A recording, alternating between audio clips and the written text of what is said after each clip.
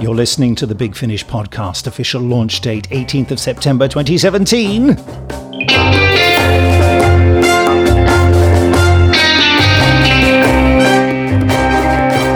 Hello, I'm Benji Clifford. And I'm Nick Briggs. And we are going to take a punt that you already know that we at Big Finish are the proud purveyors of the finest audio drama. Because this podcast is just far too packed to hang around explaining all that stuff.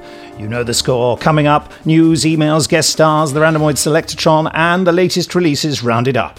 And straight away, here comes the news.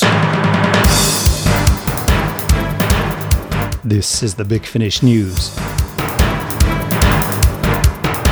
Nick and Benji is back!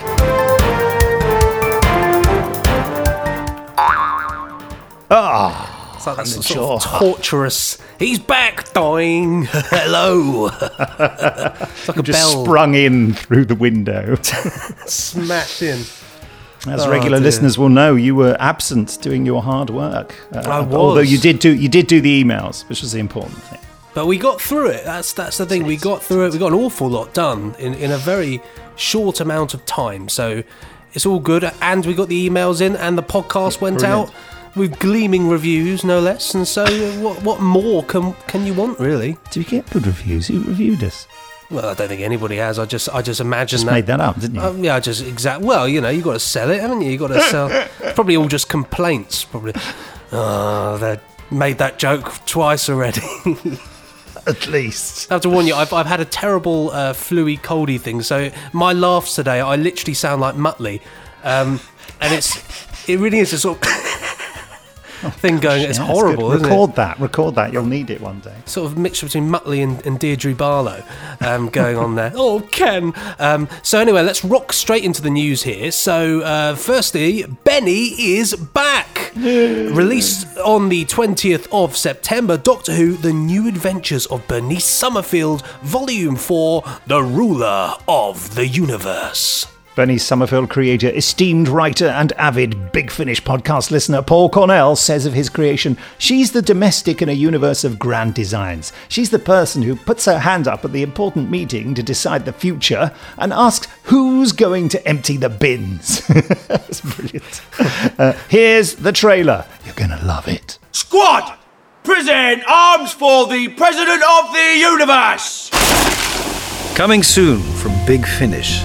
Doctor Who, The New Adventures of Bernice Summerfield, Ruler of the Universe. I see the great darkness coming, but also I see hope. What are those things? Very old and very bad and very hungry! Doctor! Do you ever feel guilty? No. You're the most powerful man in the universe, and every decision you make, whether right or wrong, has consequences. What have you done? I thought you were saving us! Within gas. The doors won't open and they're pumping gas into the cab! I know! Isn't it wonderful? And where does Professor Summerfield come in? Of all the people in this universe, she's the only person who believes in me. And I worry I've lost her. What could be more fun than being awful old me in a universe run by the Doctor? Big Finish. We love stories. Agent Bernice Summerfield, special liaison to the President of the Universe. My card. Beans, coffee, loyalty card. We're a secret agency. What do you expect? And just a reminder that this podcast's guest star interview is with Lisa Bowerman, Bernice Summerfield herself. That's coming up later. But next up, you probably didn't miss this great news story last weekend. Sorry, it was last Friday. It wasn't last weekend, I just made that up. Can you imagine all those people thinking, I can't believe I missed that? Yeah, big news, big news. And without further ado, the First Doctor Adventures. That's right, David Bradley and his TARDIS team from the acclaimed drama about the creation of Doctor Who, Adventures in Space and Time, will arrive at Big Finish later this year in a series of adventures lovingly crafted in the style of those heady days from 1963 and 1964. Yes, I just finished directing these in studio and even managed to find time to have a podcast chat with each member of the leading team. Yeah, that'll be coming up. But here, by way of a preview of these interviews, is a chat with the whole gang. David Bradley, who plays the Doctor, Jamie Glover, who plays Ian, Gemma Powell, who plays Barbara, and Claudia Grant, who plays Susan. Let the mayhem commence. Well, hello to you guys, and welcome to the Big Finish podcast, to Gemma and Claudia and Dave and Jamie. Hello. And for the last couple of days last week, and you've been recreating the roles you recreated in Adventures in Space and Time. Yes, with lots of coffee and gossip as well. Lots of coffee. What's it been like getting back together? Terrible. Really awful. Thank you, Claudia. Horrible. 3 people in equity I swore I'd never work with again. Jamie. It's been absolutely lovely, and it doesn't feel like 4. Is it 4 years? It is 4 years, and it doesn't feel like it. It feels like it was a few months ago. No, Had a few babies and had a few babies on the way. Yeah, in the studio. No, it's been great fun, and it's nice to get a chance to recreate the recreation. Yeah.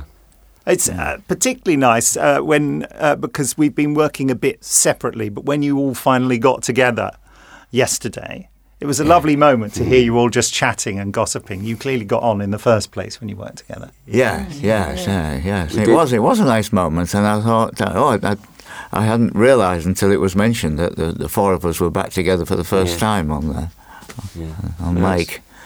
It was lovely. Well, in the coming weeks on the podcast, I'll be running little interviews I've done an interview with Claudia, and I've done one with Gemma. I'm going to do one with Jamie, and I'm going to do one with you, Dave. I'm terrified. That's a terrible threat. Terrifying.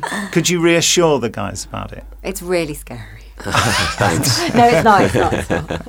Claudia, what's your take on the podcast interview? I think you tried to entrap me a couple of times, but I managed to. Oh, my. Well, thank you. It's been an absolute pleasure working with you all. I know I'm going to carry on just for another afternoon working with some of you, but anyway, thank you. Would you do us all a favour and just do the Dalek voice? Oh, yes. I've never. Do it. I haven't got my ring modulator here. Oh, really? Yeah. I didn't know you had a ring modulator. Oh, well, when I did it, that's interesting, actually. When notice the way I walk. But when I did it on Adventures in Space and Time, I didn't have one, did I? That's because they didn't tell me I'd be doing the voice. Oh, didn't they? No. Mark Gatiss just said, come along, and then they gave me a part. Yeah. And you had a wig. They put a wig on me. Yeah. And they said, now do the... So I was just doing it like that. Yes, that was very good. Thank you. Even without your ring modulated, that sounds absolutely splendid. Oh, you'd love it with my ring modulated. Utter filth. Thank you. Thank you. That was brilliant. And don't forget that you can see David Bradley in action as the First Doctor in the Doctor Who Christmas special, Twice Upon a Time. Yes. And obviously there's already been a lot of reaction about these First Doctor releases, and everyone's been pretty positive, so that's lovely. Thank you very much. There have been a few concerns raised about, what's going to happen about Carol Ann Ford and other people, does this mean you'll never work with them again and you don't like them anymore and all that? And of course it doesn't mean that at all. This is just an additional thing we're doing. And something I said that's in the news story on the site actually is that, none of these actors are doing impersonations of the original actors. What they're doing is playing these parts as written, and we've written them. Our brilliant writers, Matt Fitton and John Dorney and Andrew Smith and Guy Adams. Sorry, Guy, how can I forget you? I'm just old and forgetful. Have written these great scripts in the style, very much in the style of the First Doctor adventures, and the cast are coming to it and playing the parts as written in that very faithful way. So, you're not going to listen to it and think, goodness me, I thought that was William Hartnell. No, you'll hear someone playing the First Doctor character perhaps a slightly different interpretation, and with all the other characters as well. I think there will be moments when you think, oh, yes, I recognise that. But this is a sort of new way of looking at it. We just thought it would be a fun and exciting thing. We've been trying to do it for ages, but as it gets mentioned in interviews coming up in future podcasts, David Bradley is so busy, really. And so we were trying to do this even before the Christmas special was mooted. It was just a coincidence when when the BBC finally said, oh, and David Bradley is going to be in the Christmas specials, top secret. We said, oh, we were all we're not really going to do something like that. But anyway, it all worked out very nicely. Well, I think the way that to look at it is there's sort of, you can look at it and say novelty is the wrong word, but it's kind of you're getting that cast from Adventures in Space and Time and just extending that really and seeing what they do with it. It's a bit of fun. Yeah. And also, I think, we've got the range of the Unbound stuff, and I'm not saying it's in any ways like that, but it's different people playing familiar characters, and I think it's. I can't wait. I'm really excited. The cover artwork as well, which I think is by Tom Webster. Yeah, that's right. Using all those lovely photos taken for Adventures in Space and Time. Absolutely gorgeous. Claudia was ribbing Jamie because her picture's much bigger than his. She's saying, yes, I think I'm more important. Laughing his head off about it. It was such a great team. I had such fun working with them all. And so now let's move on, but let's keep this 60s vibe going here. So next up we have Captain Scarlet and the Mysterons. So, as you may know, this lavish box set features the mini-albums from the 1960s, plus original TV episodes adapted for audio with narration from Ed Bishop. It's never been digitally released before, and we'll be featuring one of those at the end of the podcast as our drama tease. So, very excited, and that's an episode called The Heart of New York. But also in this huge box set is a feature-length documentary about all things Captain Scarlet. So here's a trailer for that amazing documentary presented by our chum, son of Jerry Anderson. It's only Jamie Anderson. On the 29th of September 1967, Jerry Anderson's new series took to the air, marking another thrilling chapter in the history of supermarionation. Leading the fight, one man fate has made indestructible. His name, Captain Scarlet. This is a 50th anniversary salute to Captain Scarlet and the Mysterons, looking back with the original cast and crew, including rare archive audio from across the decades. It was a very dark kind of construction, Captain Scarlet. The ingredients and what went into every single shot was just everybody putting their heads down and putting as much thought into making it as realistic as possible. I knew I had to come up with the Angel Fighter, and I was just doodling away, and that's where it actually came from.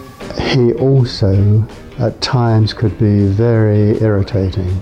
To me, that is. And no doubt he's in heaven now saying, yeah, Jerry was equally irritating me at times. Not only the heads were more difficult to make, they were difficult to work as well. I've heard a couple of them say that when Captain Black came on, they hid behind the settee. It was tremendous teamwork that gave us the end result. We did it as a team, and we loved doing it, and that's what made it so magical. On Captain Scarlet, you were just gung-ho all the way, no doubt.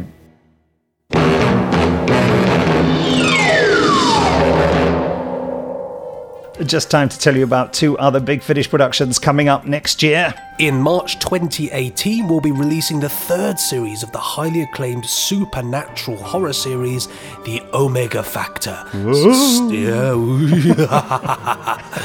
Starring Louise Jameson and John Dorney as Anne Reynolds and Adam Crane in the story of Department 7's battle against terrifying forces from beyond. And congratulations to you for being able to read that with all my typos in it. I just spotted several as they went through, so well done. There's also something brand new coming next year. In fact, there'll be many more brand new things coming next year from Big Finish. Oh, yes. But here's one. Jeremiah Bourne in Time. It's written by and starring Nigel Planer, who you may know from TV's The Young Ones. And I worked with him on the Doctor Who Live Arena Tour a few years back, 2010, I think that was. It's a very new sort of journey through time and space packed with quirky characters. It also stars Sebastian Armesto as the titular Jeremiah, and you'll recognise Sebastian from his roles in Star Wars, The Force Awakens, Pirates of the Caribbean, on Stranger Tides. That was what that one was called. Broadchurch Series 3, he played a rather creepy taxi driver, and the Doctor Who episode Bad Wolf, where Jeremiah Bourne director Barnaby Edwards and I met him. We actually all had dinner together, and we were laughing with him the fact that it said that his character died in a fatum. Russell written in the script as he runs off from the Weakest Link set. Or no, he doesn't run off. He just gets fatoomed. It's a good sound. No, he does run off, doesn't he? He says, "I can't cope with this anymore." Fatum, and he's dead. Anyway, there's a great guest cast to die for. Barnaby Edwards has excelled himself. I love your typo there. There's a great guest cat to die for. I didn't even notice that. I imagine it's Bagpuss, isn't it? I was just reading it, this idea that Barnaby Edwards brings in this guest cat, and he's really excelled himself. I could die for that cat. I put my life on the line for that cat. Anyway, here's your meaty chunks. Sophie Thompson, Tim McInerney, Celia Imrie, Christopher Ryan, Annette Badland, Siobhan Redman, and others. It's going to be great. More news, clips, interviews, and all that malarkey in the coming weeks and months. You see, that's a bit of a treat there, isn't it, really? Nigel Planer and Christopher Ryan. That's yes, I know. That's a real treat. Yes. Vegetable rice and peas. I love it. Go, now listen then. Yeah, that was my Christopher Ryan bad impersonation. I didn't see Christopher Ryan there, but I was there at the same studio complex at the Soundhouse directing the first Doctor Adventures. I realise I'm doing strange hand gestures right in your face of the camera. Directing, you know.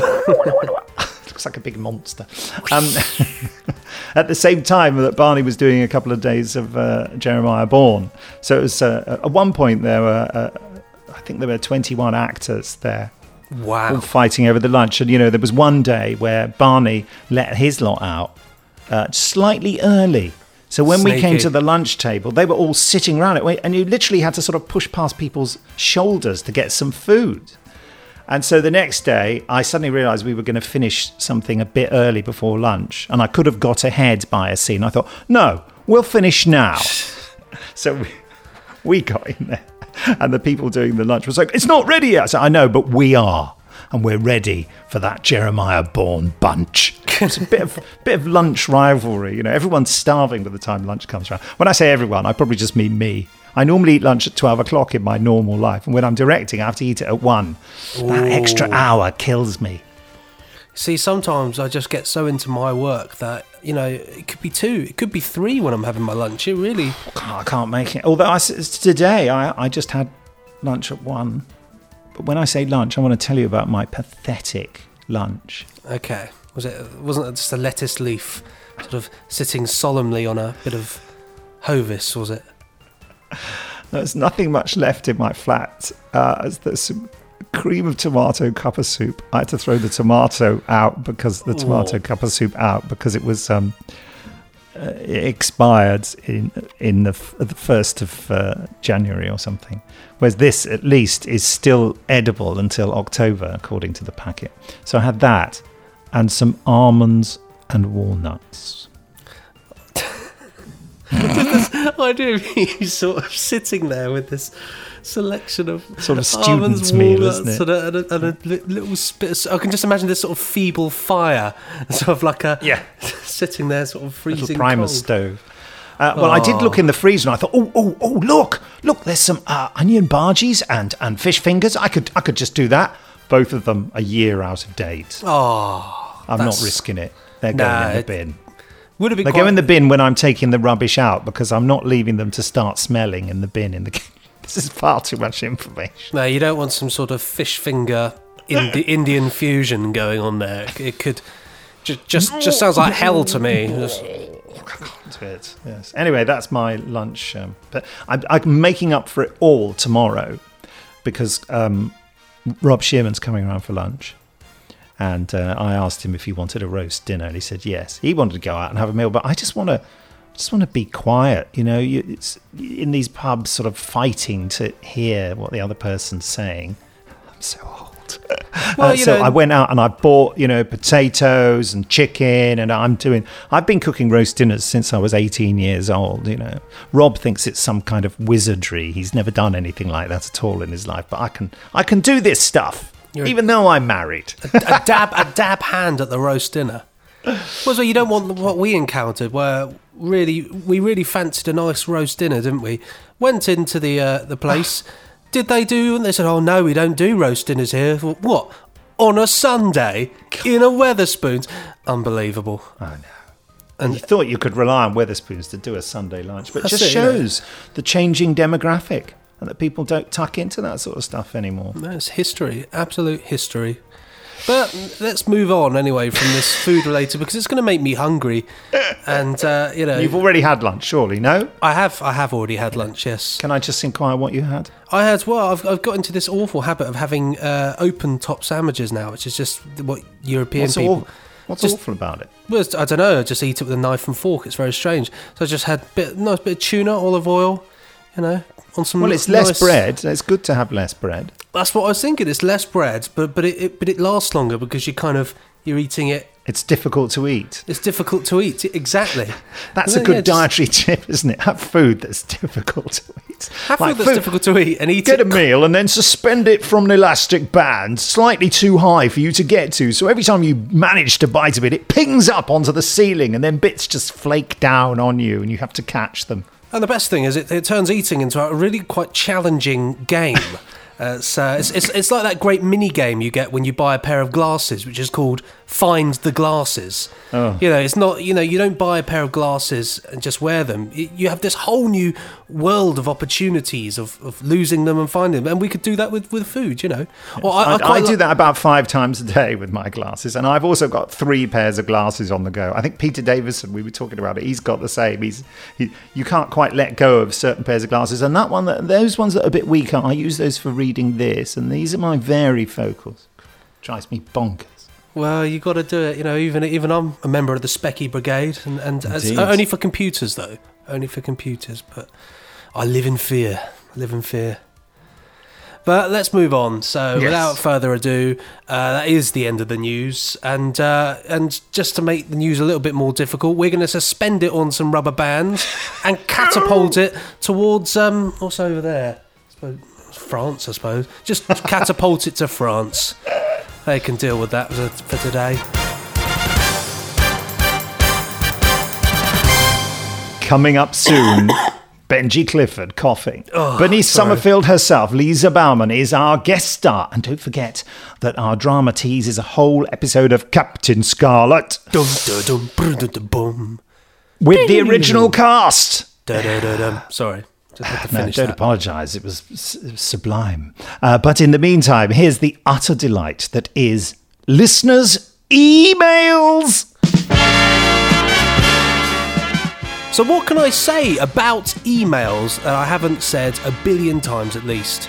I love them. I do. I absolutely love them. It's true. I'll say that a billion times, but it'll probably make the podcast last an extra, 40 minutes? 40 minutes? Who knows? But, I love them. Isn't that enough? So all you've got to do to join in is to email us at podcast@bigfinish.com. Not bigfish.com. That's podcast@bigfinish.com. That's right. So this first one up here is from Andy Ritz. Ritz, is he related to the biscuits? I was about to make that joke. But instead I'm going to say no. Perhaps he's related to the hotel chain. It's more likely, isn't it, I think. Yeah, he looks classy. He does look classy, What font is he in? He's in a Helvetica. He's classy. Hello, Benji and Nick with 3 exclamation marks, no less. That sounded like a baboon, sorry. That's what I was thinking. Sort of, woo, woo, woo. In a podcast most likely filled to the absolute brim with the first Doctor discussion. Oh, yes, the first Doctor. Yes. Yes, Chesterman. I just sound like an old tramp, don't I? Yes, I'm going.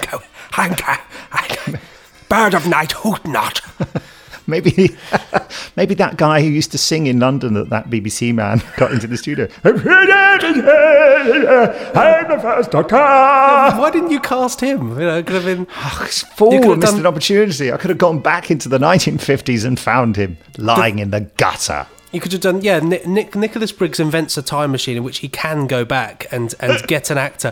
And instead of going back and getting William Hartnell to act against David Bradley and have this great, the 2 First Doctors thing, no, he goes and gets the singing man from the 50s. Nicholas Briggs stars in The Singing Man. My neighbours are going to wonder what on earth's going on. That's part of the fun. So, yes, Andy Ritz would like to ask a question related to the First Doctor, but not the one that everyone is interested in. Yes, I'd like to ask about the First Doctor Volume 2, the absolutely wicked, brackets in a good way, box set. Specifically, the trailer. The trailer for that set, which to me sounds like a prequel to the set itself. My question is this. Is that what they actually intended? Was the trailer meant to be a prequel to this set at large, or was it always meant to be a trailer? Anyways, I hope my humble little email can be read out on the podcast, but for now, I'll hopefully, that's in brackets there, let you get back to the excitement about David Bradley and company returning for the next set, which I am too very excited about. As I said, when I saw the news, damn you, Big Finish. You ruined my wallet yet again. Buck up. I would shout it, but I will just have a coughing fit. So all the best there, Andy Ritz. Nick, take it away. Well, it's interesting. Just before I do, the weather's got very bad here and it's suddenly become very dark. So I'm going to have to turn the light on because I can't quite see what I'm doing. Sorry about this. Yes, it's right. It's literally pitch black in there. Pitch black. Rubbish light, I'm telling you. My wife's replaced the light fitting, and it's not as good. Is that an IKEA? It looks like exactly the same one as that light. Did it come from IKEA? It looks very similar to the one. Yeah. Well, I think it might be. Although my wife has a sort of pathological hatred of IKEA. I've got a very, very similar one like that, but it's white instead of yellow. She doesn't hate their products. She hates the retail experience. I hate the retail experience. It's all the queuing and all that. That really annoys her. Anyway, she's a very mild-mannered person, so hate is probably too much for extreme word. Anyway, yes, that trailer. Well, look, here it is. Big Finish presents The Companion Chronicles, The First Doctor, Volume 2. Status report? It's not good news. When is it? There's already talk of Arcadia falling, and a new front opening up at the last hour, and now this. Numerous incursions now, my lady. They're targeting the First Doctor's timeline. I warned the High Council this might happen. Show me. The problem with using terror is that it ends by terrifying its users too. No one trusts each other. Everyone fears retribution. The revolution shall devour its children. Hasn't someone in Paris said as much? That was Vernio. He has been guillotined. Exterminate! She had a whole life ahead of her. Silence! Stephen? Stephen, my boy, are you there? Doctor, am I pleased to hear you? Yes, I'm sure you are. Now, look at this. These are gorgeous.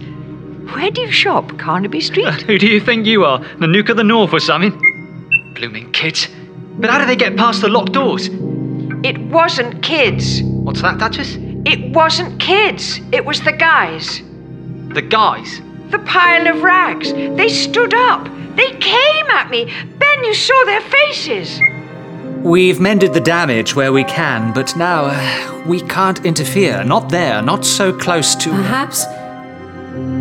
Where is the Doctor's capsule heading now? Earth, Mutter's Spiral, they're 16th century. Then perhaps there is still something we can do. Our revels now are ended.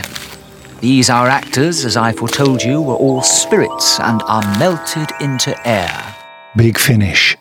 We love stories. Here they are. That's the trailer for the First Doctor box set, Volume 2. Yes, it was sort of meant as a sort of... It was meant as a trailer, but it was meant to sort of tingle your molecules and sort of do it from a future perspective. I thought that was quite fun. And because there's sort of... it's a trailer, but it's a trailer with a novel approach, I thought. Thank you. Right, next up, this from Jack Harding. Hi, Nick and Benji. I've just listened to Time in Office, which is a main range story, which is fantastic. It featured Leela and Tegan and the Fifth Doctor on Gallifrey. I can't say Gallifrey without doing it. Gallifrey. Vaguely Tom Baker voice. Congratulations for yet another excellent adventure. Will we be hearing more adventures with the likes of Charlie Pollard or Hex? They're both excellent characters. The latest Charlie Pollard series was wonderful. Thank you. Have you heard it yet, folks? Charlotte Pollard Series 2, we're planning Series 3. The story will continue and there will be an epic conclusion. Will we be hearing India Fisher again soon? You just answered the question. I did. So could you, Jack, just edit this podcast into a slightly different order? Shadow Planet was another great story. That's by A.K. Benedict, brilliant writer. Might we hear more adventures with Hex and Ace? Yes. Which we've never done with any of them. They sort of can all come back because, you see, time travel is involved. Yes, you see. Yes. Thank you again for the continued excellent work. All the best, Jack. I think I've answered everything there, didn't I? You did there, yeah. Fantastic stuff. Cheers for that, Jack. So next up, this one is from Benjamin Trainer. Hey, Nick and Benji. Trainer, hey, wasn't there? Mr. Trainer was in Time Slip. Did you ever see Time Slip? I have, yes, I have seen Time Slip. Yeah, Mr. Trainer was in it. Yeah, played by, oh, goodness sake. Come on, you're a young person. You can just Google it, can't you? I can just Google it. So any conversation with Jamie Anderson, he's constantly, anything that I go, oh, what's it? He's go, oh, it's blah, blah, blah, blah. He's looking at me on FaceTime and he's sort of staring at the screen in a slightly scary way as he's reading off the internet. Yeah, I'm a bit of I love finding things out, you know. Who played a really famous actor? Played Trainer. Dennis Quilly. Dennis Quilly. Yeah. There we go. Yes. What has he been in? I recognise his face. Oh, just millions of things. So he's very famous as a musical theatre actor. He played Sweeney Todd, the demon barber. Just the demon embalmer. Pretty much the same thing with Sweeney Todd. That's a quirky one there. Yes. Anyway, so Benjamin, probably not related to the fictional character in Time Slip, which was a great ITV 1970 series. Classic series, that one. Can you buy that now? It must be. That must be a network, surely. A network release. Yeah. I've got it over on the shelf over there, but I'm not taking my headphones off again. But it's certainly about. If it's not network distribution releasing that in the UK, then I may be a monkey's uncle. Well, you're not a monkey's uncle because it is released by Network, the complete series there. Yeah, it's got Tim Beddoes' name all over it. Tim Beddoes, who is the big boss of Network. I know that because I'm going to the Portmeirion prisoner thing on the 29th of September and he's organising it. Oh, yeah, because Jamie Anderson is FaceTiming me. Just invite him in. I haven't got the technology. I'm going to decline and send him a text and say, I'm podcasting. Speak later, mate. Oh. Right, so this is Benjamin Trainer's email then. So, hey Nick and Benji, as I write this email, it is 4 hours removed from the big announcement about the First Doctor adventures with David Bradley as the First Doctor. And after hearing the news, I felt compelled to write you guys an email. Love an email. I think this is fantastic news. That was a pause there for no real reason. Ever since the end of... Excellent. It was like Chekhov. Well, I have been known to learn from the best. I don't know what I meant Ensign Chekhov in Star Trek. No, so I'm joking. Like it. Like it. So I think this is fantastic news. Ever since the end of season 10, I have been excited for the Christmas special as much for the first Doctor as I am for the 12th Doctor's regeneration. And now I find out that I can get even more from David Bradley from you guys. Yay! Yay! The inclusion of Jamie Glover, Gemma Powell and Claudia Grant makes this release all the better, as I thought they were wonderful in the biopic, and Gemma has been fantastic as Barbara in the early adventures. I'll just scroll down miles then. Also, the announcement of the first Master intrigues me, as I am sure it does for most people. I have to say, this is a surprising inclusion, and I am very much looking forward to hearing James Dreyfus's interpretation of the Master, and indeed discovering what the Master is like in his earliest incarnation. I'll give you a clue. He's thoroughly evil. I thought that was very sort of cleverly slotted in the text there. You blink and you miss it, you know? Yeah. I reckon there's still... Amazing performance. Amazing performance. I reckon there are still some people that haven't even twigged that that's happening, because some people are seeing, oh, that's happening, great, move on. But really, they don't know all of it. I really only have one question with regards to this announcement. Will this affect the early adventures at all? This range has produced some fantastic stories, the Ravelli conspiracy being a particular favourite of mine, and I hope that we will continue to have stories in it going forward. At any rate, I am very much looking forward to the upcoming releases, starting with The Night Witches, which I hear is very good. Anyway, I feel I must end the email now, or I fear I would end up writing far more than is necessary, brackets if I haven't already, close brackets. However, before I go, I should tell you that I greatly enjoy the podcast. It has become one of the things I look forward to most in my week.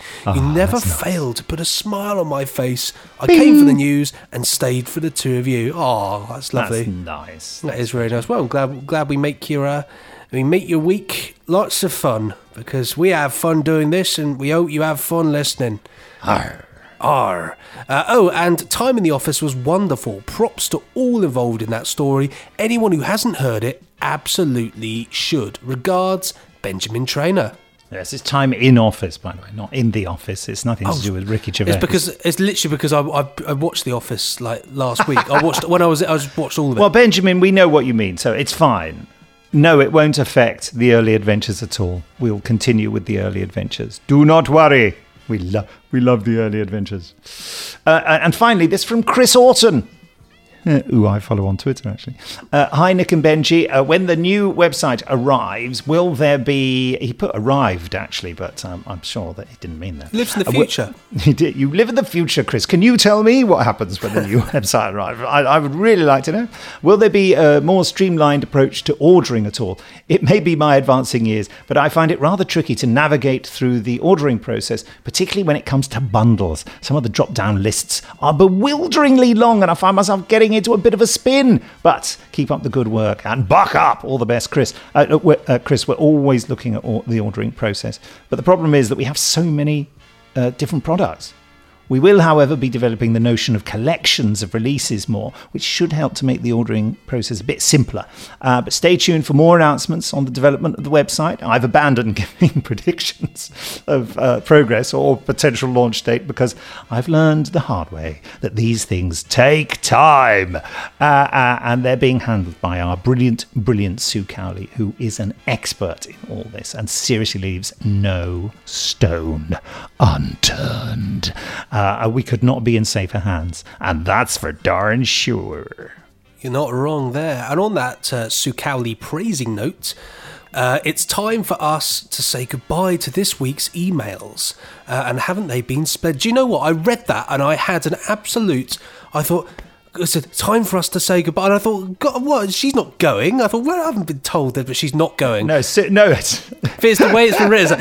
On that Sue Cowley note, it's time for us to say goodbye. Awful. No, Sue, she's still there. It's fine. Oh, don't panic. Don't panic. The world is all is good and well. But yes, we are in fact saying goodbye to the emails. So goodbye emails. You have been splendid. Well, I jolly well think so anyway. So without further ado, I'll just show them the door. Oh, the microphone is about to fall over.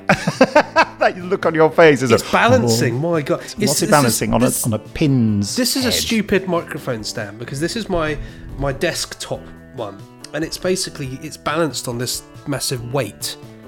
And the weight I know the kind of thing. Yeah. Oh, it's awful. My microphone is balanced on the top because I've had to elevate it slightly on the desk. It's balanced on the top of several books, and the top one is bizarrely. This is just totally random. I took these off the bookshelf. Is Who's There? The Life and Career of William Hartnell. Oh, look at by that! Jessica Carney. Isn't that funny? The world moves. A woman in who I mysterious interviewed. ways. I've told this story a million times, haven't I? But it was a woman who I interviewed for Mythmakers. All about her grandfather. And then I bumped into her in a party several months later, and we'd had a whole conversation before we realised that we'd met before. How peculiar. We got to the end of a long, sort of polite, casual conversation. I said, "Have we met?" And she went, "I don't know." I said, "Why? Is this something to do with Doctor Who?" She said, "Well, my grandfather was the first Doctor, William Hart." I went, "Yes, She went, "Oh, God, that was you, wasn't it?" Totally bizarre. Anyway, that is the end of the emails. So, time now for an interview with someone very special. She was with us right at the beginning of Big Finish. She's one of the reasons we're still here today. Yes, Scott Hancock is in conversation with actor, director, photographer, bon vivant, I messed that up, extraordinaire, Lisa Bloomin' Bowerman. And she begins by looking back on it all. Hello and welcome to this week's guest interview for the Big Finish podcast. I am Scott Hancock, a producer and director for Big Finish, and I am joined by Lisa Bowerman, who kicked Big Finish off way back in... When was it, Lisa? Well, if we're counting, I have to say, next year it will be 20 years. That's very exciting. It's... I'm still slightly in shock about it because you think, oh yeah, I'll do that job for a couple of years, then 5 years, then 10 years, and then to actually physically say that you've been doing it for 20 years is still a bit not quite real, really. It's lovely though. Yeah, that, of course it Benny is. kicked Big Finish off and is still going strong to this day. I'm a very lucky girl. And what have we been recording, talking of Benny? We have been recording the third box set. Fourth. Is it? Yeah. Hang on a minute. You're absolutely right. Oh, God. You see, that's it. After 20 years, that's what it does to your brain. So the format of this podcast, Nick has a little sort of template he likes to follow, which is, first of all, how did we first meet? Followed by what is agitating your molecules Big Finish-wise?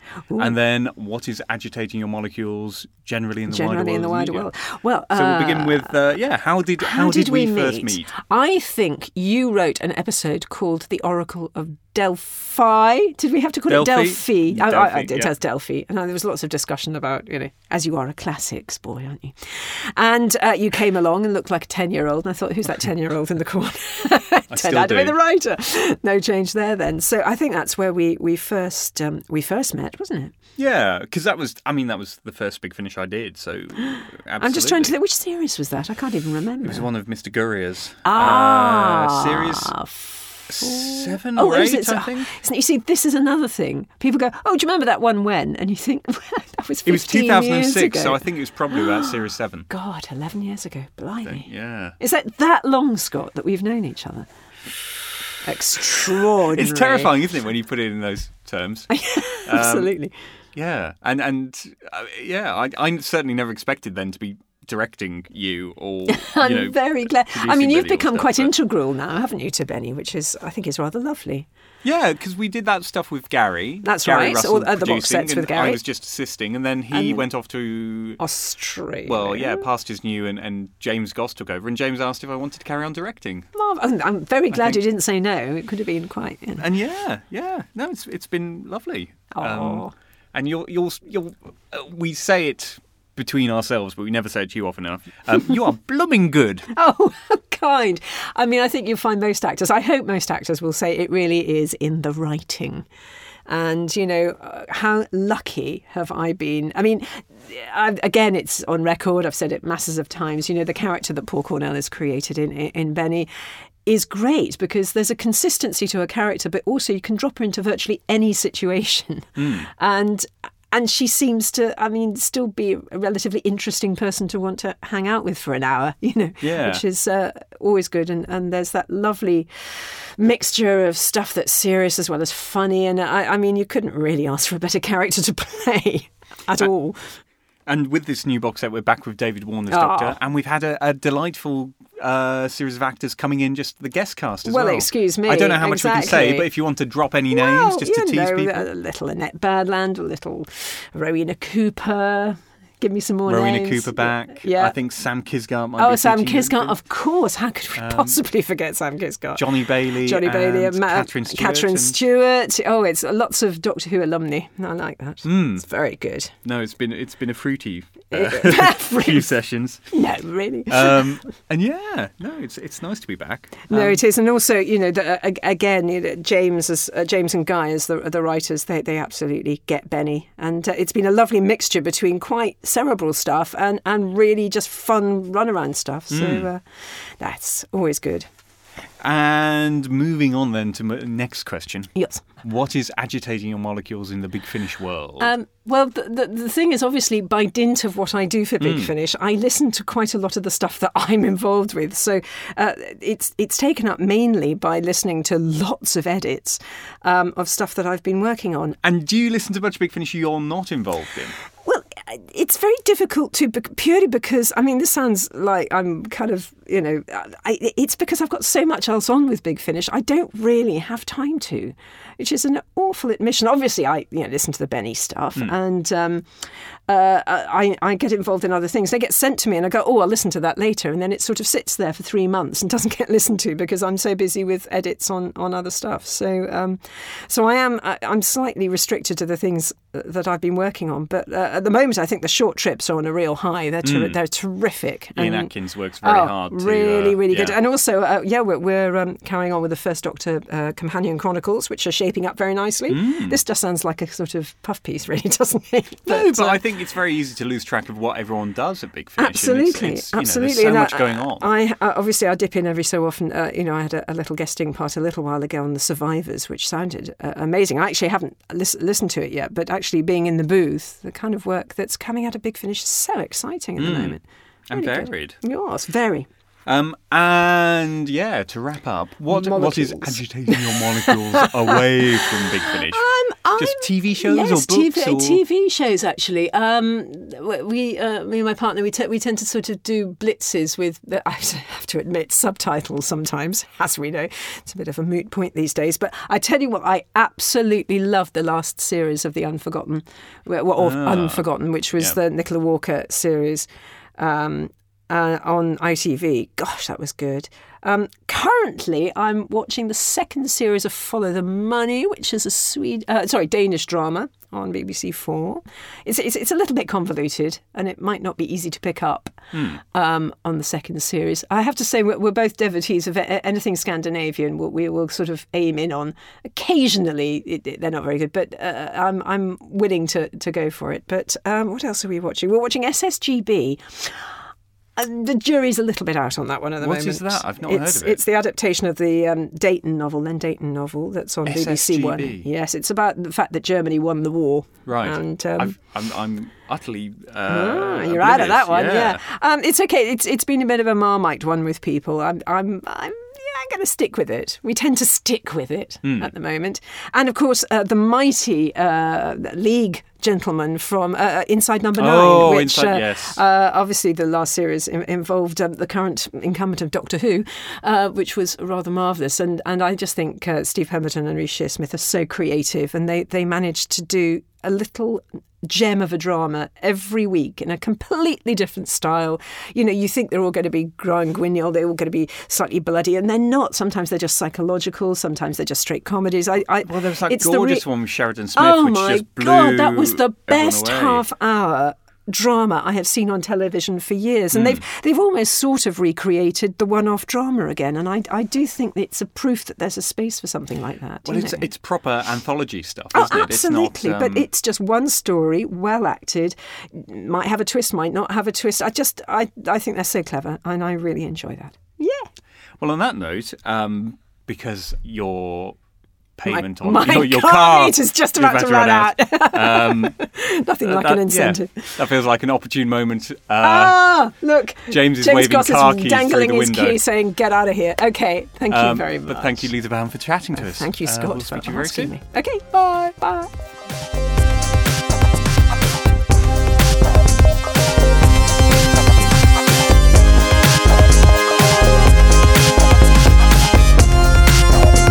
And I have to confess that I have no idea if Lisa got out of there without getting a parking ticket. I assume she did, because if I did see her recently, and let me tell you, if she had got a parking ticket, she bloomin' well have told me, and that's for darn sure. Which is my catchphrase this that's podcast. That's sure. for darn sure. Benji, what's for darn sure now? What is for darn sure now? It sounds like a bloke, doesn't it? My name's Darn Sure.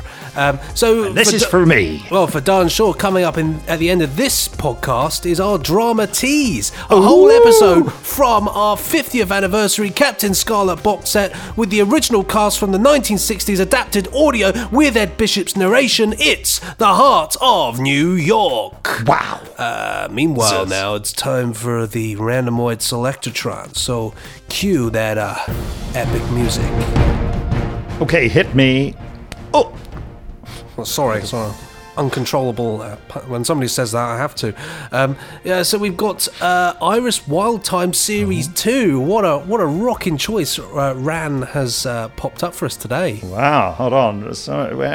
I know nothing about it. All I know is that Iris Wild Time is brilliant. Paul Mars, an incredible writer, has done so much blinding work for us. This is like almost like a collection of 4 separate releases, I think, which have been gathered together to form what is Series 2, I think. Is that right? I think so. But Iris Wild Time is great. It's such a fun little sidestep in the world of Doctor Who. You've got the wonderful Katie Manning playing the lovely Northern Iris Wild Time, who's a crazy lady who travels around in a double-decker bus drinking gin and tonic with a companion that's a panda. I mean, what more do you want, quite It's great frankly? stuff. There are, in fact, 4 trailers, because, as you say, there are 4 different releases. The Sound of Fear, The Land of Wonder, The 2 Irises, and The Panda Invasion. I love that little tagline there. She's back, and it's about gin. My type of person. Brilliant. Great stuff. So here's one of those trailers. You know something, Mr. Daniels? If you'd asked me 5 years ago where I thought I'd be now, I'd never have predicted this. What's that, Mr. Daniels? Ooh, how did a talented DJ and musician at the top of his game end up playing Tejas syntho pop to the galactic masses? Ooh, well, Jack. May I call you Jack? Lovely pink and fluffy Jack. All started with a woman.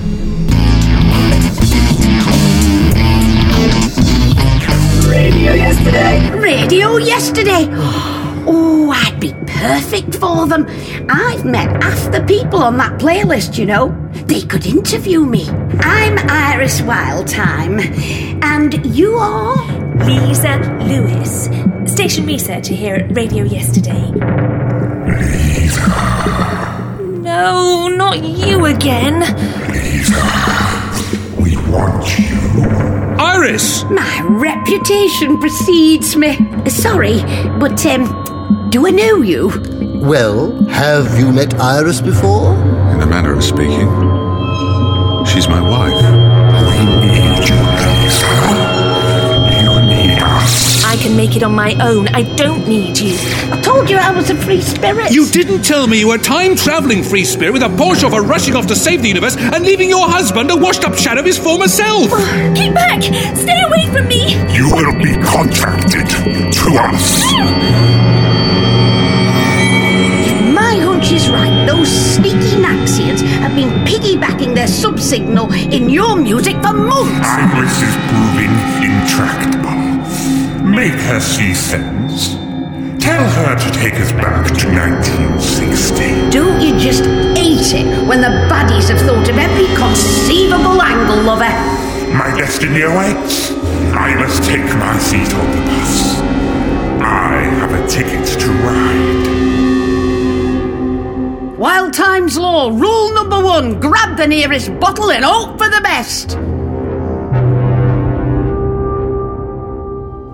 And there you go then. So we hope you enjoy that. Cheers, Ran, for a rocking choice this week. And yeah, if you get on to the Iris Wild Time stuff, you're in for a whole host of adventures, balmy adventures through time and space.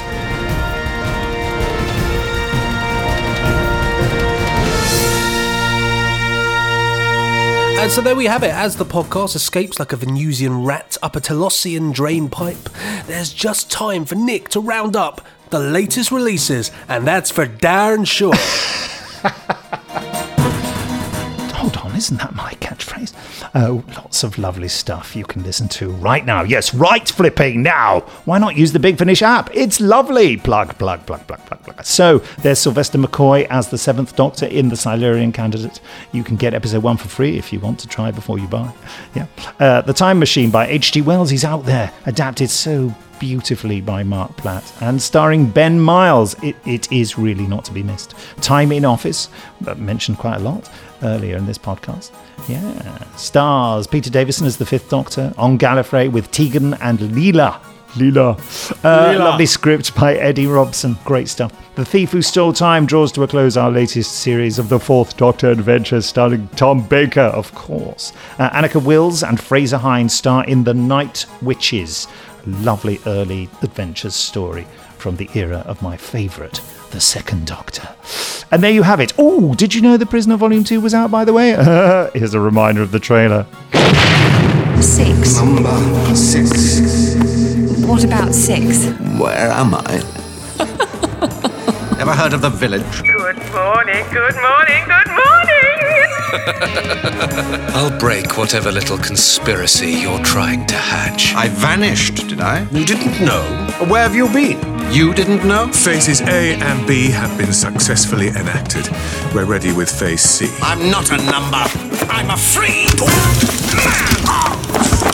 I'll never accept this prison as my home. You are in harmony.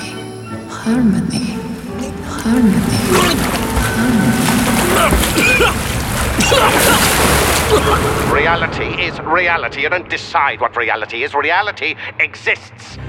There's far more to all this than you know. Far more. Shameless plug for my favourite thing. I thank you. Cool. Smashing stuff there, Nick. And there you have it. An incredible podcast. A compact sandwich of different things. The 1st Doctor, beneath Summerfield. It's packed with delights. And further delights yet to come. Yes, Captain Scarlet and the Mysterons will be along at any moment, starring Francis Matthews, although I typed Frances Matthews. Hello, Frances. And Ed Bishop and the gang, you know. Anything to add, Benji? Oh, well, these releases they were great fun to work on and to do a little bit of remastering on and add it all together. This particular one was sort of, this was patching different things together in order to... This is the Heart of New York. This is the Heart of New York, yeah, which is, it was patching different sources together to create one single thing. But they're great fun, and I must have listened to it so many times now, but it's Can you give us a quote from it? Captain Scarlet. No, I can't give you a... That's probably one of the lines. I remember when I was sitting with Jamie, and we were listening to, I think it was Captain Scarlet versus Captain Black, and we were just, because we both listened to it so many times, we knew when certain bits were coming up, and there's just these giggles going on. Like, it was so brilliant. But yeah, so I really hope everybody enjoys this. Great fun, and honestly, the CS50 box set, crammed full of stuff. If you like Captain Scarlet, or if you're just interested in cult telly, it's well worth getting, because it's a huge release. And before we go, I would like to mention that it's now well over a year since you started co-hosting the podcast with me, Benji. Has it really been well over? I suppose it has. It's September, isn't it? When did I? What month? I remember the first August. time I did it. It was. I remember it was a hot day. I remember that. I think it was something like August the 11th. I meant to mention this. I kept meaning to mention this ever since August the 11th. And I finally got around. I've just finished writing the script earlier, and I thought, hold on, I'm just going to put that in. Well, so thank you. What a roller coaster ride. Well, thank you for having me. I mean, what an adventure it's been. You are staying on, aren't you? Oh, if you want me to, yeah, absolutely. You know, it says, the thing is, who would have thought that it would have become such a wonderful ride? Because I remember rocking up to Broccoli Towers, as it were, and doing that first podcast and the laughter and all that business, and here we are now, and the legacy that 1 year is with Tom Baker, the policeman, Builder's Tips, Ran the Random Woods Electron being a creature, Buck Up. Yeah. Bilal. Stop, Don't Move. Don't Move, yeah. Oh, absolutely. Field Marshal Montgomery. Oh, yes. Do you know that Stop, Don't Move, ever since, I think, I did, ever since you mentioned T-shirts or something, I keep getting adverts popping up on my computer with different T-shirts from Redbubble saying Stop, Don't Move on it. And are they actual T-shirts or are they just graphics? No, they're just ones that people have made, you know. Yeah, because there are some fantastic designs, ones we couldn't do because they're covered in BBC copyright material. But we've got some coming out, haven't we? Yeah, Sue said to me, Sue, who you also, because when I congratulated you for a year's service on the podcast, you thought that you were on your way out then, I think. It sounded like saying, thanks for the year, goodbye, Benji. And you were thinking that I was saying that Sue Cowley's leaving as well. I think you're just having this existential crisis today. It's very telling, isn't it? If ever you're nice about someone, they think you're giving them the sack. Well, it's been an interesting 15 years, dear, but all good things must come to the... Sorry, why am I quoting that? It just, you know when you say... What was that a quote from? That was from 40... It just came off like, I just sort of started doing it before I wasn't thinking about it.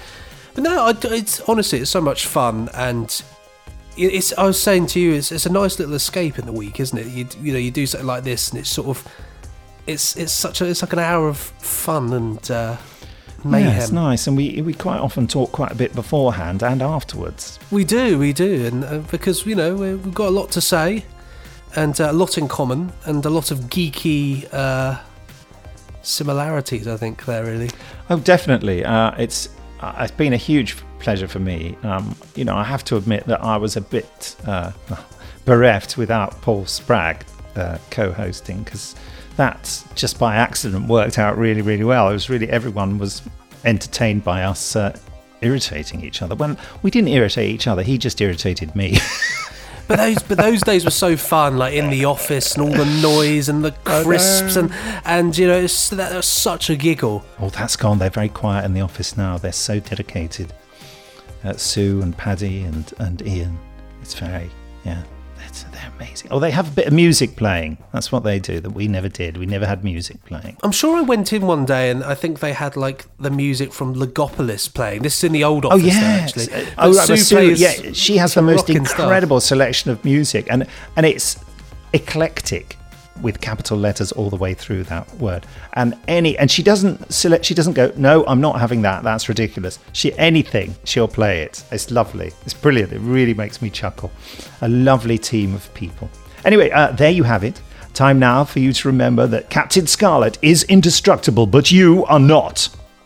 In the heart of New York.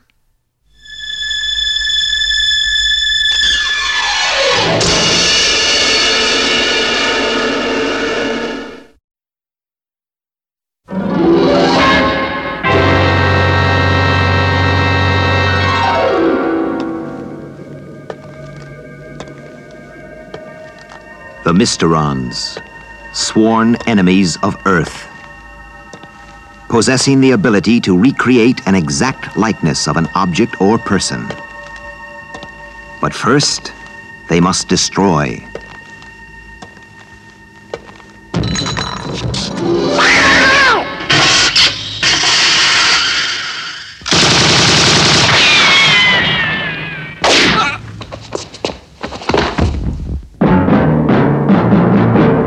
Leading the fight, one man fate has made indestructible. His name, Captain Scarlet.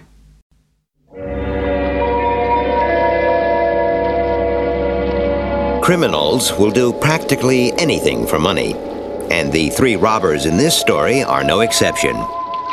Their greed for money was greater than anything else. But these guys hadn't counted on the power of the Mysterons, and from the very beginning their plans were doomed. I'm Captain Blue of Spectrum, and I'm going to take you on an exciting adventure to the heart of New York, the next Mysteron target.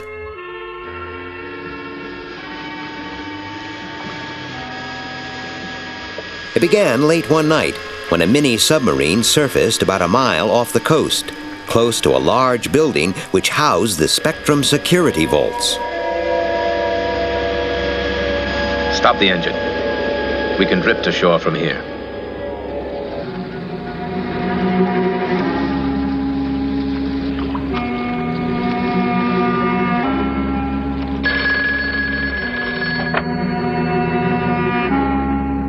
Spectrum security vaults, night guard here.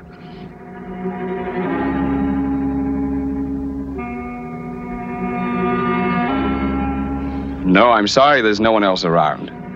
But the guard was wrong. The mini-sub had landed, and its occupants were now making their way up the beach to the security building.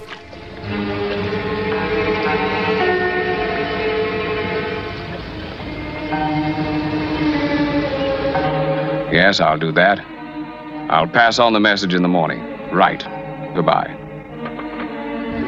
The guard's coming out. Give me the disc. The disc in question was a small electronic device. One of the robbers tossed it from behind some bushes. It landed over near the security gate. After a few short seconds, it began to pulse with an electronic sound which attracted the attention of the guard.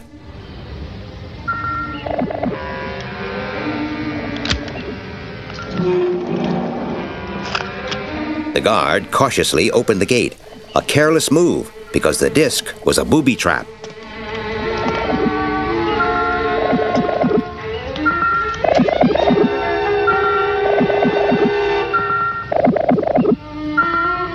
As he bent down and touched the device, it suddenly sprayed nerve gas in all directions.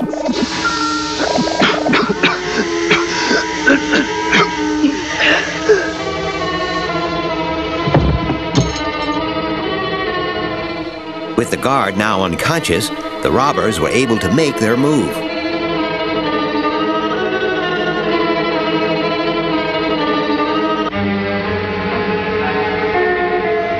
Hold it. Wait for the gas to clear.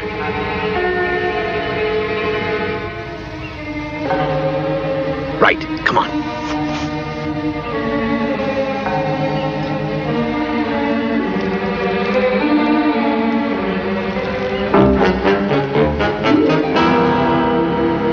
He'll be out for about a half an hour. How long will you need to open the strong room? About 10 minutes. Carl gave me all the detailed drawings, the circuit diagrams for the alarms, everything. I'll get the equipment. Right. And I'll borrow the keys from our old buddy here. I'm sure he wouldn't want us to start breaking down doors to get in. In a matter of minutes, the robbers were ready to blow the vault. Well, I've taken care of the alarm system. One little bang in the right place, and she's open. Get back behind the table. They retreated and took cover from the imminent blast.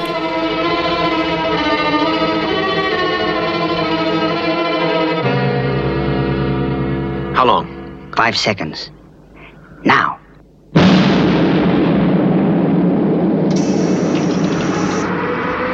We've done it.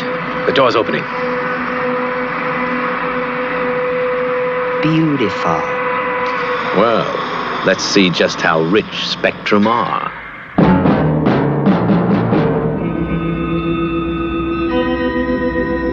This is the voice of the Mysterons. We know that you can hear us, Earthmen. We've seen the greed and corruption of the world in which you live, and will take our revenge upon it. We will destroy the heart of New York. We have not forgotten.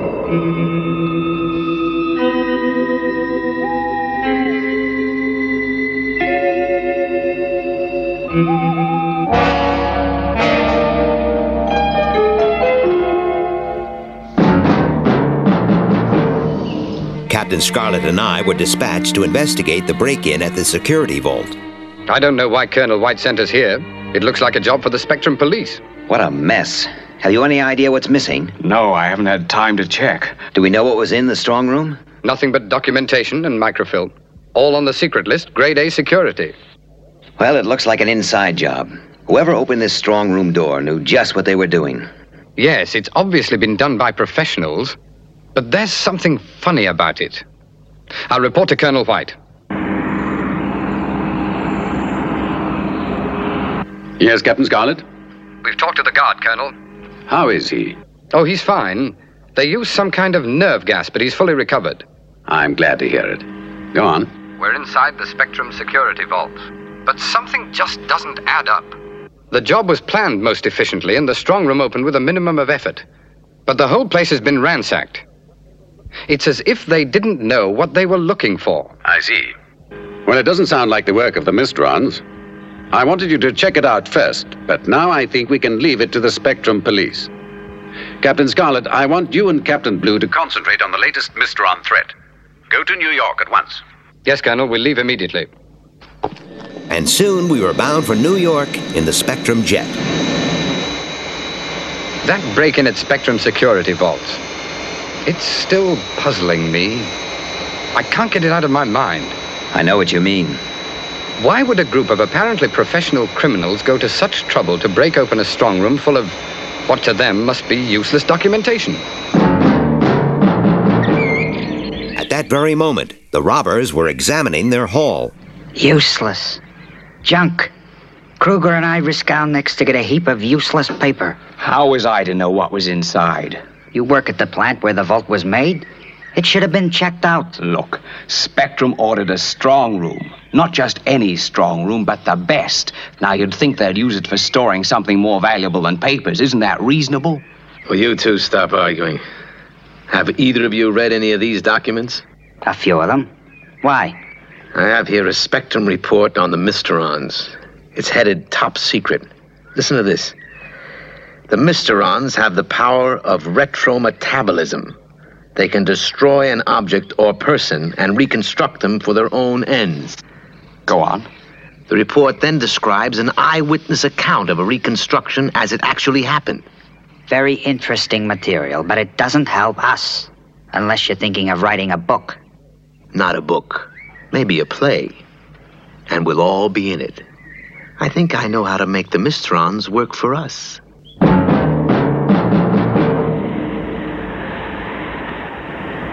The heart of a great city. Yes, but the pulse seems to have stopped now that the people have gone. Well, the evacuation's complete, and the detector roadblocks will warn us of any Mysterons who try to enter the city. We'd better organize a search for booby traps that may have already been planted. Enough to blow a whole city block to pieces. Well, all we plan to do is blow open one small safe. Yes, but what a safe. The head office of the Second National Bank, New York. The gold reserve for the whole eastern seaboard is held in there. Do you think it'll work? Sure it'll work. Inside an hour, we will all be Mysterons.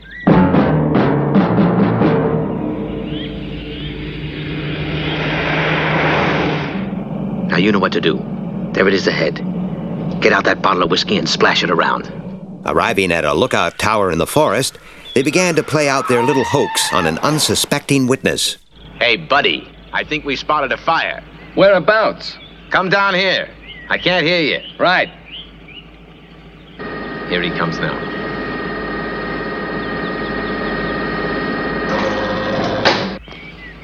Well, you must get quite a view from up there.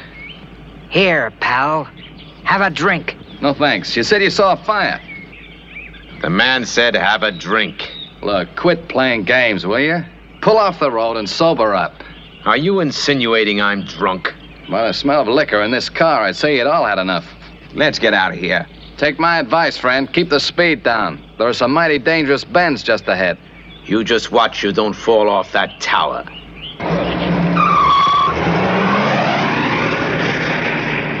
Stupid fools. Well, we convinced him. He won't forget our faces in a hurry. We'll stop around the next bend. We'll be out of sight of the lookout. Right, get the dummies out of the trunk. If we can roll the car down to that clearing, it'll be in full view from the tower when it goes over the edge. Right. The robbers got out and rigged their deception. Using 3 dummies, they made the car appear still occupied. Very lifelike. Is the pedal jammed down hard? Yeah. Right. Put her in drive.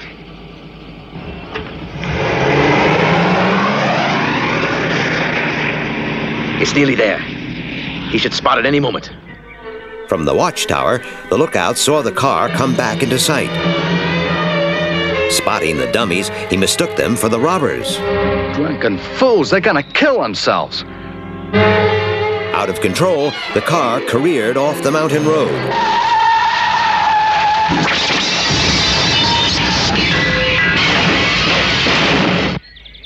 I warned them. I warned them. Through his binoculars, the lookout saw the car burst into flames.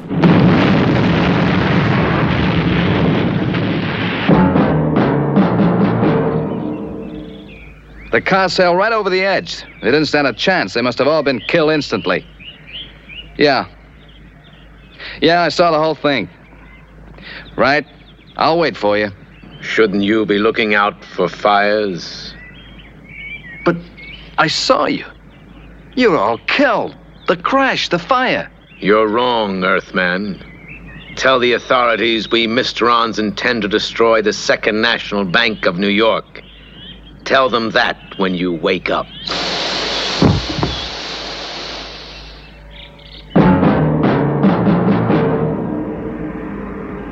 The fire lookout has a first-class record and is considered absolutely reliable. Well, it looks as if his story must be believed. Yes, sir. It seems the Mysterons have taken over 3 men and intend to destroy the Second National Bank in New York. The Second National Bank. It could be called the heart of New York. Well, I'm not going to risk Spectrum lives trying to save a bank. Put me in touch with Captain Scarlet. Yes, sir. What's the latest situation, Captain Scarlet? We organized a systematic search of the whole area, and we've nearly covered all of the city center. So far, no sign of a Mysteron booby trap. Has the area been evacuated? Yes, sir. Only the police and Spectrum personnel are left. Well, I want you to pull everyone out. Pull out, sir? Yes, Captain. The Mysterons have narrowed their field of attack to the Second National Bank. I don't pretend to understand why, but if they do succeed, I don't want any of our men hurt in the explosion. Pull back to the roadblocks. Yes, sir.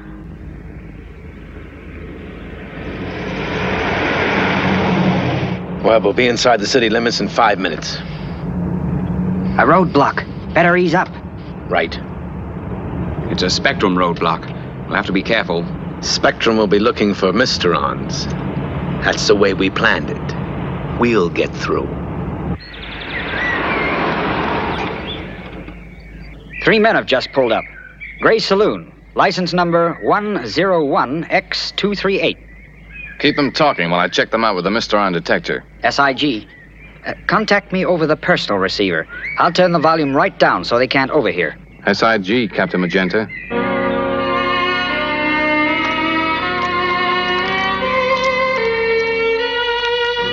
What's the trouble, Captain? Just a routine check, gentlemen. Concealed inside a tent, Captain Ochre scanned the villains with a Mysteron detector. Negative. I'm sure you're aware of the Mysteron threat and that this is a restricted area. Oh, yes, but we understand the Mysterons have now limited their target to one small area downtown.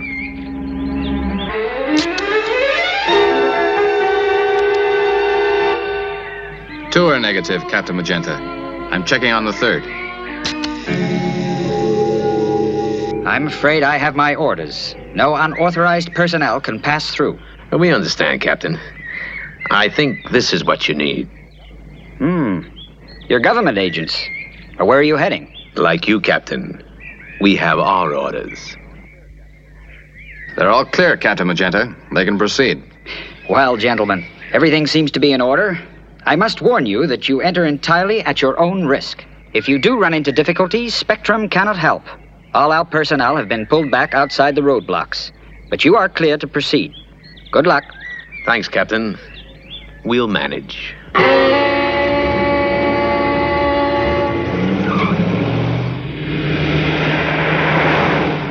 Well, I've got to hand it to you, Kruger. You were smooth. He even told us they had pulled all their men back. Well, boys, the town has been evacuated. We can take our time and just help ourselves to the money. But someone else was there, watching from high on a building opposite the bank as the robbers' saloon drew up outside. It was Captain Black. There it is. Let's go.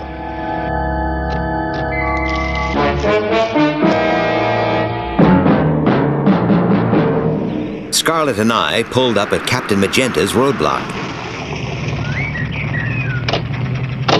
Captain Scarlet, Captain Blue. 3 men were reported heading this way. Have they been through here yet? Yes, we let them pass about 15 minutes ago. You let them pass? Yes, they checked out clean. They knew the Mysterons had changed their target and had government authorization to enter. Government agents, eh? Yes. Wait a minute. How did they know about the Mysteron change of plan? That information was only circulated to Spectrum personnel. You're right. It's beginning to fall into place. They must be the Mysterons the fire lookout saw in the crash. But they were checked out by the detector, and they weren't Mysterons. There's only one explanation. That accident was faked. The city's evacuated. They're going to rob the Second National Bank. I'm going in. Put Colonel White in the picture. We can forget the alarms. No one's going to hear them. Just fix the explosive. Right. It's uncanny. The silence, I mean. No traffic, no people. An empty city. Empty, that is, except for one person. One so dangerous and deadly. Captain Black had now entered the bank and was quietly making his way in the direction of the vault. What was that? What was what? I thought I heard something. Someone outside.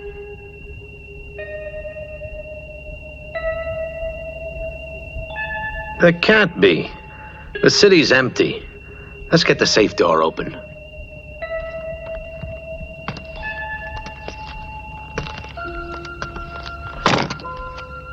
Listen. There it is again. Look, I heard nothing. The quicker we blow that door, the quicker we can get out of here. Let's move.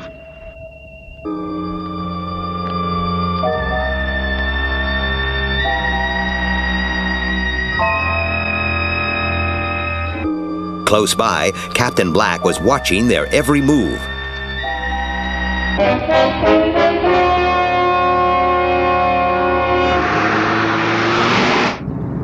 How far to the bank? About 2 miles. Let's hope we're in time. Meanwhile, the robbers had just blown the bank vault. The vault door swung open. Perfect! Let's get the money and gold and get out of here.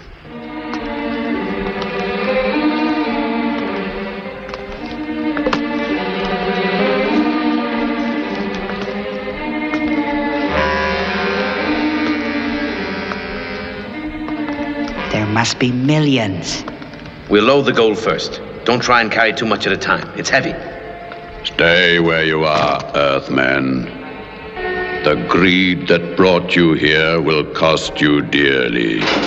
In 5 minutes, this bank will be destroyed, and you with it. Let us out! You can't leave us here!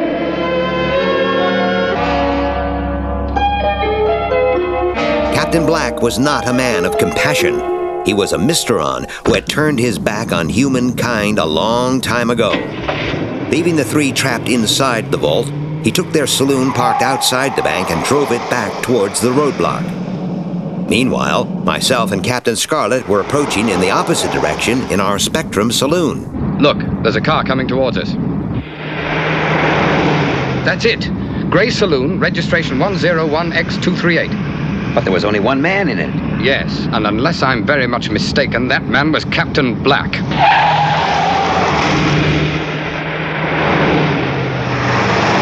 We're closing on him. Warn the roadblock. We've got him trapped. Captain Magenta, the Grey Saloon is approximately 1 mile from the roadblock. We suspect Captain Black is driving. Make sure he does not escape. Don't worry, Captain Blue. He won't get through here. Captain Black, this is the voice of the Mysterons. There is a roadblock ahead and a Spectrum saloon behind you. On receiving the warning, Captain Black took a sharp left and proceeded down another street. It was no good. The turning led into a blind alley, a dead end. He was trapped. But just then, the unbelievable happened. The car and Captain Black disappeared into thin air. Our car turned the corner seconds too late. He's gone. Vanished into thin air. He can't have. There's no way out. Absolutely none. He's vanished like a ghost. The Mysterons have powers we cannot hope to understand. Meanwhile, back at the bank, an explosion ripped apart the entire building.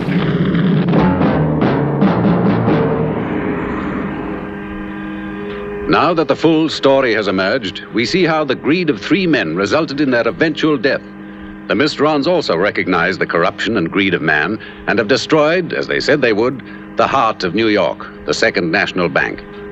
But surely these 3 men were not typical of mankind, whom I believe to be basically good. And because of this, I am convinced of our ultimate victory against the Mysterons.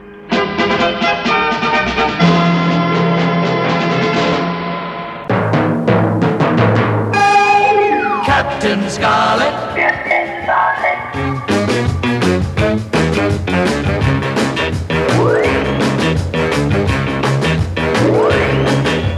Captain Scarlet.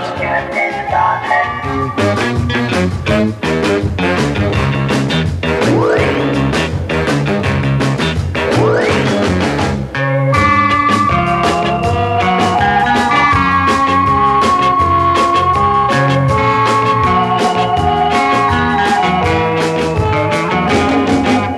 Captain Scarlet.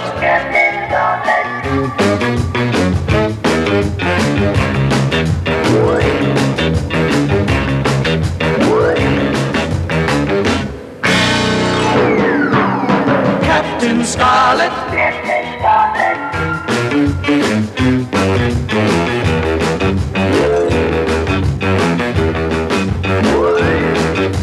Captain Scarlet.